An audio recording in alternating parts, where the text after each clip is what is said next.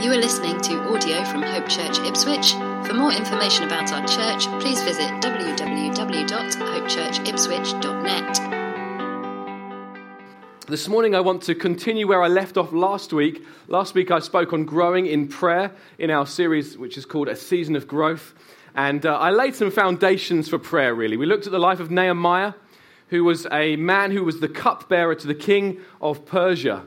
He had quite a good job, quite an easy job, I could imagine. And he gets news from his brother that his home city is in great danger, that the walls of Jerusalem have been, they're crumbling, that the gates had been burnt, and that basically his people were in great trouble, great danger of being overrun and captured once again.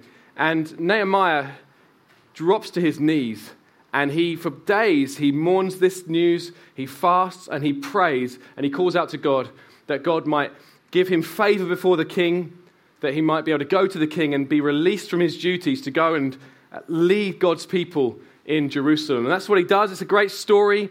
If you haven't read the book of Nehemiah, you can read it this afternoon. It will take you about 15 minutes, and you can see what God did through this man Nehemiah, who was a man of prayer, who was a man who gave himself to calling out to God. And he was a man who had a vision of what God's people could be. And through prayer and through leading God's people, they saw the walls restored, even though there was much opposition to it. And so today, having looked at the foundations of prayer that Nehemiah had last week, the foundations of knowing who God is, knowing of God's might, knowing of God's mercy, knowing God's faithfulness to keep his promises, and knowing that he was one of God's people and have confidence to come before God in prayer. Having looked at those foundations and having seen that actually we, as Christians, many of us here, having placed our faith in Jesus, we have even greater reason for confidence than Nehemiah to come before God in prayer. Because as I shared last week, we have been adopted by God. We've been united with Christ, adopted by God as his sons and daughters, and we have great reason for confidence before God in prayer. So I looked at those foundations last week, and today we're going to look a little deeper at Nehemiah's prayer life, because he was a man who really was a man of prayer. He was a man who prayed all kinds of different prayers. And in Ephesians chapter 6, the Apostle Paul, he writes this: "Pray in the Spirit on all occasions and with all kinds of prayers and requests." This little passage comes at the end of an amazing letter from Paul, where he's shared incredible truths of what God has done for us, incredible truths of what Jesus' work on the cross has achieved for us. And then in response to those amazing truths, he exhorts the church in Ephesus to live lives worthy of that truth, live lives worthy of Jesus, to live in their marriages, as children with their parents, in workplaces, to live lives of unity in the church. And then in chapter 6, it's like he's saying this: if you're going to live for Jesus, in response to all he's done for you, if you're going to live for him, if you're going to live to honor him, then you will encounter opposition, because we are in a great battle. Because we are in a mighty battle that has been raging for a long, long time. And he says to them, you've got to put on the armor of God. You've got to expect a fight. You've got to, through prayer and getting into God's word, you've got to apply these truths to your life. You've got to see your heart protected by the breastplate of righteousness, your head, your mind protected by the helmet of salvation. He says to them, you've got to get protected. You've got to prepare for a fight. And then he says, now pray on all occasions, with all kinds of prayers. Pray in the Spirit on all occasions and with all kinds of prayers. He sees prayer as vital to this battle that we're in, as a vital tool in the battle that we find ourselves in. He sees something of the spiritual realm that we don't really grasp, particularly in a Western mindset. We don't really take much notice of what might be going on in the spiritual realm, in the heavenly realms, the Apostle Paul would call it. He says we have an enemy, and our enemy isn't people who disagree with us. Our enemy isn't people who believe different things to us. Our enemy isn't people who have different lifestyles to us. No, our enemy is the devil and his armies, and they are hell-bent, to use that phrase appropriately, on destroying us. They are determined to destroy our confidence and our desire to see the kingdom of God advance. And so we must pray. For our own protection we must pray, but also for the advance of the kingdom of God, the kingdom of light. We must pray. We must call out to God. And the Apostle Paul would again and again, as we're going to see later on, he would call upon the churches that he was serving to pray for him. You've got to pray for me, he would say. Because he knew that there was a correspondence between the prayers of many people praying and the success of the gospel where he preached it. He knew that there was something that happened in the heavenly realms when we pray. He knew the importance of prayer. And I wonder, do you know the power of prayer? Have you come to appreciate the power of prayer? Do you understand that there's power when we pray? Have you grasped that for yourself? If you haven't come to realize that, then when we get together at the end of July, you're not really going to be inclined to come and pray, unless you're persuaded that there is great power when we pray. So Nehemiah was a man who really, he demonstrated this all kinds of prayers. He was a man, as we're going to see, who prayed fervently. He prayed in a focused way. He was a man who used bullet prayers, as I call them, just quick prayers to God. And he was a man who brought the people together to pray. There was all kinds of prayers that he prayed. He was a man of prayer.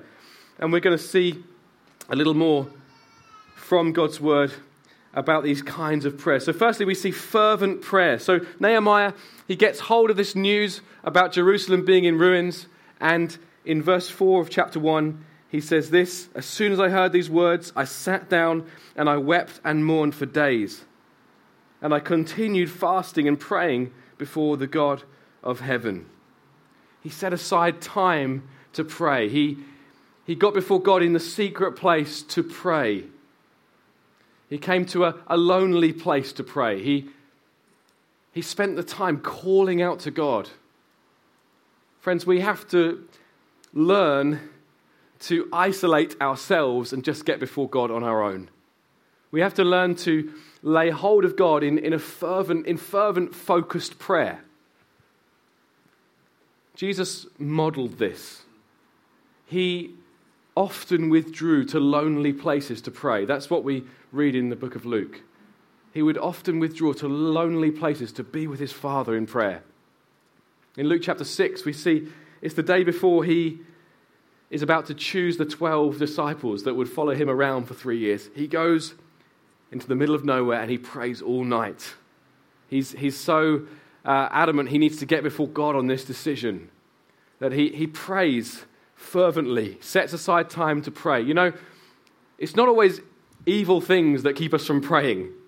Sometimes it's good things that keep us from praying. Sometimes it's good things that keep us from having this time of prolonged prayer before God. But we actually have to come to see that there's something better than the good things that might keep us praying. That there's actually a reward as we come before God and lay hold of him in prayer that is far better than the good things that we could have been doing. Think of the good things Jesus could have been doing instead of praying. Wherever he went, people wanted to be healed by him. Wherever he went, people wanted his wisdom. Wherever he went, people wanted to be blessed by him. And yet he would withdraw often to go and be with his Father in secret. I love this quote from William Wilberforce, who was an amazing social reformer, a politician, crucial in the abolition of slavery. He said this: "I must secure more time for private devotions. I have been living far too public for me. The shortening of private devotions starves the soul. It grows lean and faint. I have been keeping too late hours." This guy he had given himself to something really amazing, the abolition of slavery. But he knew that he had been living far too public, that actually there was times where he needed to just get before God and be in secret. And for some of you, that's what you need to hear today. You've been living far too public. Sometimes we just can't bear being on our own. We can't bear our own company. And we have to be in constant communication with people, whether on social media or WhatsApp or just having people in our home all of the time. We actually need to find those places where we just go and be before God in secret. Some of you, it might be the opposite way around. You need to come out of hiding a little bit more. But listen, Jesus modeled this. He knew if it was necessary for Jesus to do all that he did and to be all that he was, if it was necessary for him to be with his Father in secret, then it's really necessary for us, right? So Nehemiah, he modeled this fervent prayer. He set time aside. If you don't plan to pray, then you're not likely going to pray. If you don't plan to set some time aside to get before God, then you're not going to do it. We see here something of the persistence in prayer that is required sometimes. Nehemiah, for days, he got before God and he called out to God for days. And Jesus told stories to his disciples to teach them that they were to pray and not give up. He told them a story in Luke chapter 18 of a woman who was owed money by someone, and basically she was adamant she was going to get that money back. She was a poor widow. She needed that money. And she goes to the judge of the city who's not just. He's not a good guy. And she knocks on his door day after day after day to get what is rightfully hers. And Jesus taught them this parable so that they would pray and not give up. He said this, "Hear what the unrighteous judge says, and will not God give justice to his elect, who cry to him day and night? Will he delay long over them? I tell you, he will give justice to them speedily." So Jesus is saying, this judge in the story who basically relents after a while, he says this, "I know that the unjust judge in the story says, I don't fear God or respect men, but because this widow keeps bothering me, I will give her justice, so that she will not beat me down by her continual knocking." The judge is unjust in this story, and yet he kind of caves in the end. And Jesus is saying, your Father is just, but sometimes he needs you to come to him and knock on his door and persist in prayer. Sometimes he wants to do something in you before he gives you the answer to prayer that you're looking for. Sometimes he wants to work in you. Sometimes he wants to change your heart in some ways as you persist in prayer. I don't remember which theologian it was who said it. I should have checked in between the services. Tim will know. But some theologian says this, that in prayer, often we're like naughty schoolboys who play knock and run. We knock on someone's door and then we run away before they've answered. Sometimes in prayer we pray, and actually He's calling us to persist in prayer, to keep knocking, to keep coming to him. What are you persisting in prayer for? What are you going after God for? What are you calling out to him for persistently? The book of James says that Elijah was a man just like us. And there's an amazing story where Elijah prays for rain when there's been drought and famine in the land, and he prays for rain 7 times, probably over the course of several days, and he keeps sending his friend out to go and check, is it raining yet? And it's not raining yet, and he prays again. He gives himself to persistently praying, and then the rain came. He was a man just like us. I love the King James Version that says that he was a man subject to like passions. That's quite an old way of saying that basically he had a temptation to kind of get discouraged. He was a man who could get distracted. He was a man who could think, well, there's no point in continuing to pray here, just like us. And yet he persisted in prayer, and then God gave the rain. We sometimes need to persist in prayer, friends.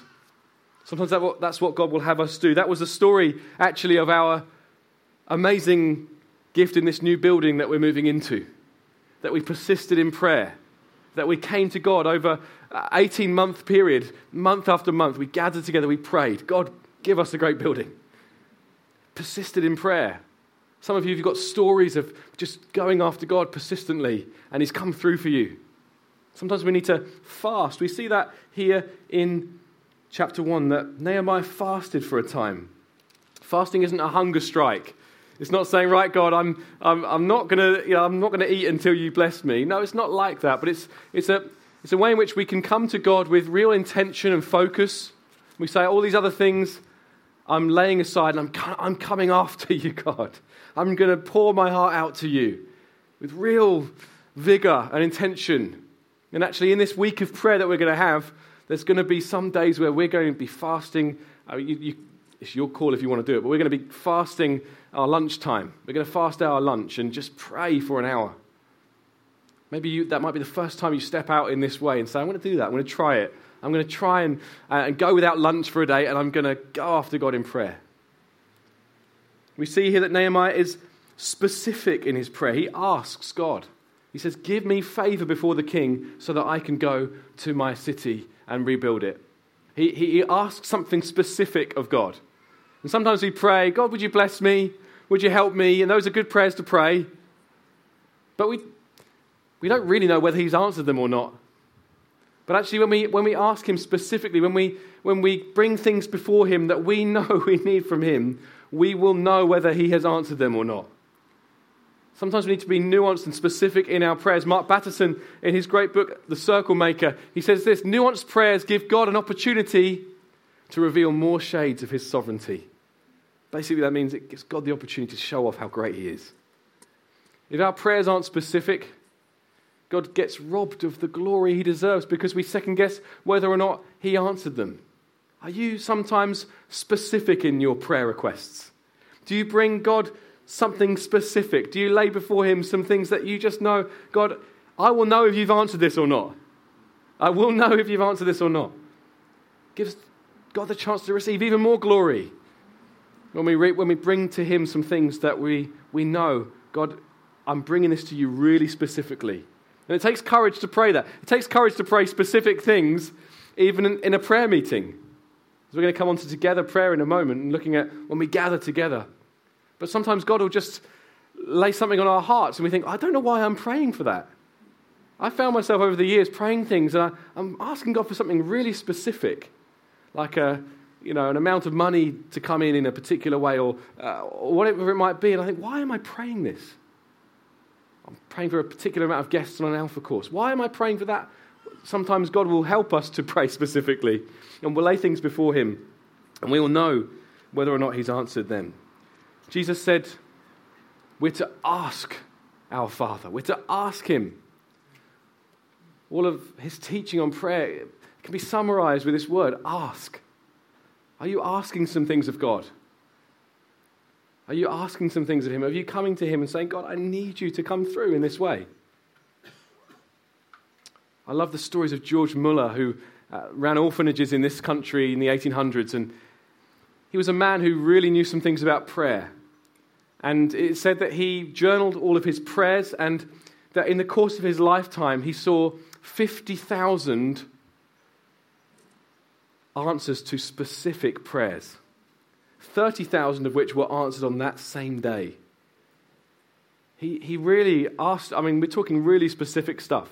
Running orphanages, didn't have enough money to feed these children. He'd pray that there would be milk for the kids. And then, not long after, a milk cart would break down outside the orphanage. And suddenly the kids have all got enough milk. This kind of, in a good way, an audaciousness before God. Asking him and saying, God, I need you in this area. And we'll know that God's answered it and it will bring him the glory. So we see Nehemiah going after God in fervent prayer. We see these bullet prayers as well. We see this in chapter 2 and verse 4. We see it in 8 different places in Nehemiah. He loves these kind of one-liners, straight up to God. In verse 4 of chapter 2, he says, the king said to me, what are you requesting? So I prayed to the God of heaven. And I said to the king, let me go back to Judah. Let me go back to my city. So he's in the conversation with the king. It's a pretty big deal. And he's praying to God at the same time. He's shooting up a bullet prayer. He's saying, God, what's he saying? He's saying, God, will you give me favor here? Will you help me? Give me the words. Give me the wisdom I need. And we see it again and again and again in this story as God's people face opposition. As there's opposition to Nehemiah, where people get the wrong idea about him. They think he's going to try and proclaim himself as king over the nation. He comes across opposition again and again, and he says, Lord, strengthen me. Just in the midst of a conversation, Lord, help me. So powerful that we can pray continuously in this way. But listen, those bullet prayers, they've got to flow from the secret place prayer. They've got to flow from the place of being before God and laying a hold of him. If all of the prayers we pray are simply bullet prayers when we need a car parking space, or when we need, we need to find £1 for the trolley at Aldi, if those are the prayers that we pray, then it's tragic, really, because we've been saved for much more. We've been saved for a relationship with him, to enjoy him as our Father. And the power of our bullet prayers really flows from that place of secret place prayer with God. If you want a great resource on prayer, there's a book called The Weapon of Prayer by E.M. Bounds. It's quite an old book. And he writes this: our short prayers owe their point and efficiency to the long ones that have preceded them. The short prevailing prayer cannot be prayed by the one who has not prevailed with God in a mightier struggle of long continuance. There's a correlation between getting a hold of God in the secret place, prevailing in fervent prayer, and then the power that comes from your bullet prayers. And we see that in Nehemiah's life. He was a man who was serious about getting before God, and yet he knew then, because he was before God in the secret place, that even when he's in a conversation with a king, a powerful king, he could just pray, God, help me right now, please. So it's something that flows from it. We don't have to live in anxiety, friends. Some of you think it's inevitable that you have to deal with anxiety for the rest of your life. You're just conscious of the fact that there's always something bubbling on under the surface of your heart. Listen, through prayer, through just allowing your anxious thoughts to lead you to prayer, you can actually find yourself praying continuously. I love this from Paul Miller, who says, anxiety creates openings for prayer. Do you deal with anxiety? Well, it creates an opening for prayer. Instead of fighting anxiety, instead of trying to smother it, instead of trying to manage it with pleasurable things, we can actually turn our anxiety toward God. And when we do that, we will find that we've slipped into continuous praying. When I first read that a couple of years ago, it was a bit of a game changer for me. And I find myself almost on a daily basis checking my heart and saying, okay, there's some anxiety there, and I don't really know what the source of it is. But I'm just going to spend a moment just to work out exactly what I'm worried about. It might be something that's coming up that day. It might be something that someone said to me. It might be and I'm just going to say, right, okay, I'm going to deal with this right now in prayer. Allow those anxious thoughts to become a gateway to praying. Say, no, I'm going to bring this before God. I'm not going to let this fester in my heart. I'm not going to try and smother it with some pleasure. I'm going to bring it to God. And you'll find that actually you will be praying continuously, or just walking with God, enjoying him as you go throughout your day. So we see fervent prayer, we see these bullet prayers, and we see together prayer. In chapter 4, the building project, this restoration of the walls of Jerusalem is halfway through. They're almost there. And the nations around get wind of this and they think, right, if we're going to attack Jerusalem, we've got to do it soon. We've got to do it quickly, because if we don't, then before long this city's going to be secure.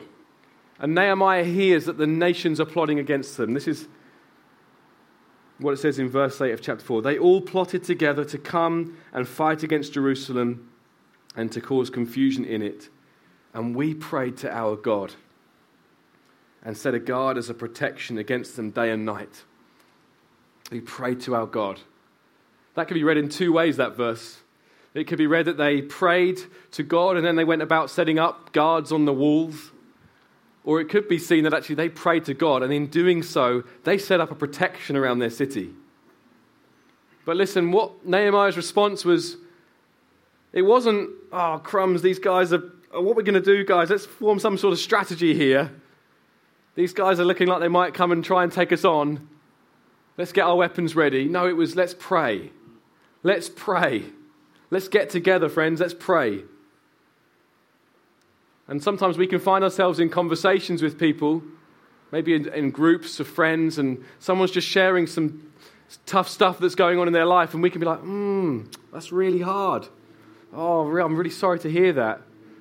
That sounded very insincere and sarcastic, didn't it? We can do it in a much more sincere way than that.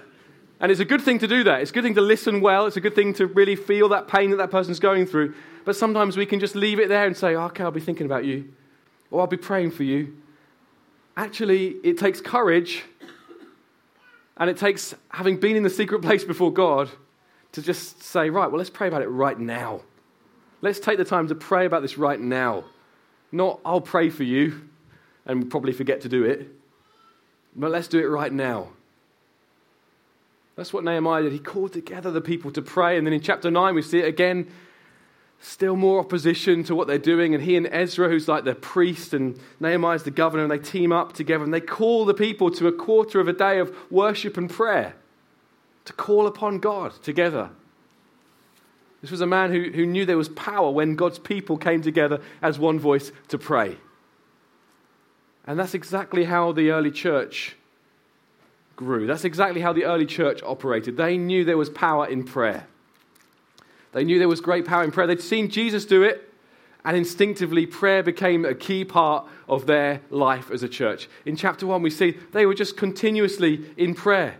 In chapter 2, we see they devoted themselves to the apostles' teaching. They devoted themselves to the breaking of bread, remembering what Jesus had done. They devoted themselves to prayer. This is who they were. They loved to pray because they'd seen it in Jesus' life. They had seen something of the spiritual reality that prayer makes a difference. And so they got together and they prayed regularly. And one of my favorite stories in the book of Acts is where the apostle James is arrested by Herod, and Herod has him killed. He has him beheaded. And then he thinks, this is a good idea. The people seem to like this. So he then arrests the apostle Peter. And he thinks, if I can kill these guys off one by one, then maybe I can put an end to this uprising. Maybe I can put an end to this Christianity. And the people in the Jerusalem church, they get together and they go for it in prayer. Now, do you think they did that for James? I think they probably did. I think they probably prayed for James a lot. I think he was probably a much-loved church leader. And I well imagine they gathered together to pray for James. And then suddenly Peter's in prison, and it's looking like he's going to be next. Now, their disappointment in prayer doesn't lead them to think, well, it's useless, it's worthless. No, they get together and they pray. They lay hold of God and they pray. And Peter's miraculously freed from prison. And how does he know what's happened? He knows that there's a prayer meeting going on for him. And he makes his way to the house where the prayer meeting's happening, and he's knocking on the door, and someone comes to the door, and they say, it's Peter, he's been freed. And listen, just to show you, this wasn't a church of that great faith, okay? They're like, oh, it can't be Peter. It can't be Peter, it's probably his angel, whatever that means. What on earth do they think about? I don't know. But they knew something of a spiritual reality that we don't really talk about much. They didn't even have the faith that Peter would necessarily be freed. And yet he knew that the reason he was freed was because of their prayers. Came straight to their prayer meeting. There they are, in prayer. There's great power when God's people come together and pray. There's great power in it. As I said right at the beginning, the Apostle Paul, he knew this dynamic. Every time you see him just writing again and again to his churches, you've got to pray for me. Please pray for me. Your prayers are being effective. He begs them for prayer. Again, Ian Bounds, he says this, Paul asks, he covets, he pleads in an impassioned way for the help of God's saints through prayer. He knew that in the spiritual realm, as elsewhere, in union there is strength. And prayer increased the volume of spiritual force until it became overwhelming and irresistible in its power. Paul understood, I need the prayers of many people to see the breakthrough in the cities and the nations that I'm going to. I need the prayers. I haven't got it in and of myself. He wasn't a great speaker. People would fall asleep in his sermons. And one guy fell asleep and fell out of a window and died. So thankfully, they managed to pray for him and he came back to life again. That would have been a bit awkward, wouldn't it? You wouldn't get many speaking invites after that, would you? He wasn't an amazing speaker. And yet, many, many people came to faith. Many people were healed. Churches planted. the poor served because of the prayers of many people, because of the prayers of praying churches. And we need to be more and more growing in prayer if we're going to see God's kingdom advance in Ipswich and the surrounding towns and villages, if we're going to see God's kingdom advance in the nations, if we're going to see people surrendering their lives to Jesus, saying, okay, I'm all yours, Jesus. If we're going to see that, then we must pray. We must give ourselves to prayer. We must pray for those that are serving God in reaching out to those who don't know him yet. We've got life groups going out into the streets and into the parks. We've got people who are really burdened in sharing their faith. We must pray. We must pray for them to be fruitful. We must pray for people like Sheila, who's right now out in the Middle East, training shepherds and sharing her faith. Must pray for her. Must lift her up in prayer. Must pray for people like Morris, seeing as he and Rachel going to live in the Netherlands for an extended period in September. Must pray for them that they will be very fruitful there. Must pray for them for the nations of Europe. As we pray, God is He's going to do amazing things. He's going to do greater things than we have seen. I really believe that. I really believe that through prayer, as we gather together at the end of July, there's going to be things happening because we've called upon God together. Things that wouldn't otherwise have happened. In some mystery that I don't understand, God, who's sovereign, who's in charge of all things, he says through prayer, things are going to happen that otherwise would not happen. And so we must pray. But I want to pray for us that we get a hold of this. We get a hold of this. The Apostle Paul in Romans chapter 8, he gives some bad news. He says, you don't know how to pray. You don't know how to pray as you ought. We don't know how to do this. It's not something that just comes naturally to us. But he says, but the Holy Spirit, he comes to help you to pray with words and groans. He helps us. The Holy Spirit is our helper. Jesus said, I'm going to send another helper to you. The word is in the Greek paraclete, one that draws alongside, one that draws near. He's come to help us to pray. Maybe as we sing now, you might just invite God, the Holy Spirit, to come and fill you so that your prayer life will be transformed. That you'll know this power to pray sometimes in your own language, pray sometimes in the gift of languages that the Spirit gives, sometimes just praying in and out of the Spirit, as it were. This powerful prayer. It's impossible to know a great touch from God and to not have your prayer life really deeply, profoundly affected. So maybe even as we sing, you just want to invite God to come and touch you afresh. He's here amongst us in this old factory building. There's nothing special about it. The carpet's dodgy. But God is here with us. He's here with us. Let's just enjoy him as we sing together. I feel really burdened as we sang this morning. We sang about the blood of Jesus cleansing us, and I felt there were some here who you almost remarked to yourself, well, it's okay for them because they weren't really very bad people.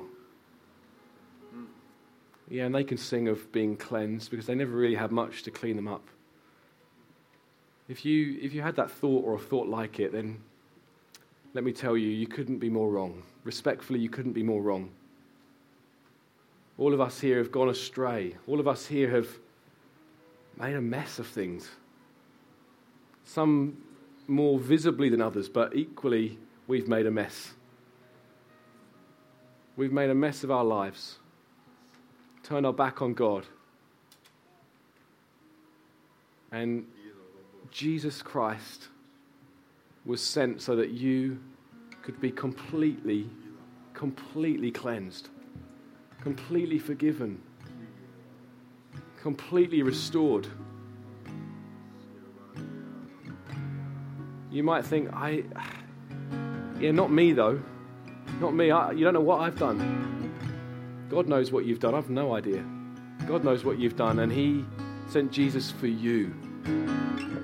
So whilst there's many here who are going to do business with God, who they may have known for years, some for months, There's an opportunity right now as we sing for you to do business with the God of the universe, to talk to him, maybe for the very first time, to say, God, I've made a mess, but I've heard this amazing news that I can be forgiven and clean, that I can be adopted. Just say to him, I want it. I take hold of it now. I take hold of it now. Father God, help us, I pray. Grow us as a church in prayer. Let us see mighty things happening as we pray to you. Lord God, would you transform us? Make us a mighty praying army. Lord God, we want to see your kingdom come. We want to see your will be done. Make us a mighty praying people. I pray that right across this room, you take each one of us on a prayer adventure with you. Help us to see those times of fervent prayer. Help us to know those bullet prayers, just sending up a cry for help. Help us to enjoy times of together prayer. Lord God, take us forward, I ask in Jesus' name. Amen. Thank you for listening to audio from Hope Church Ipswich. Please feel free to make a copy of this content, but please do not edit the content in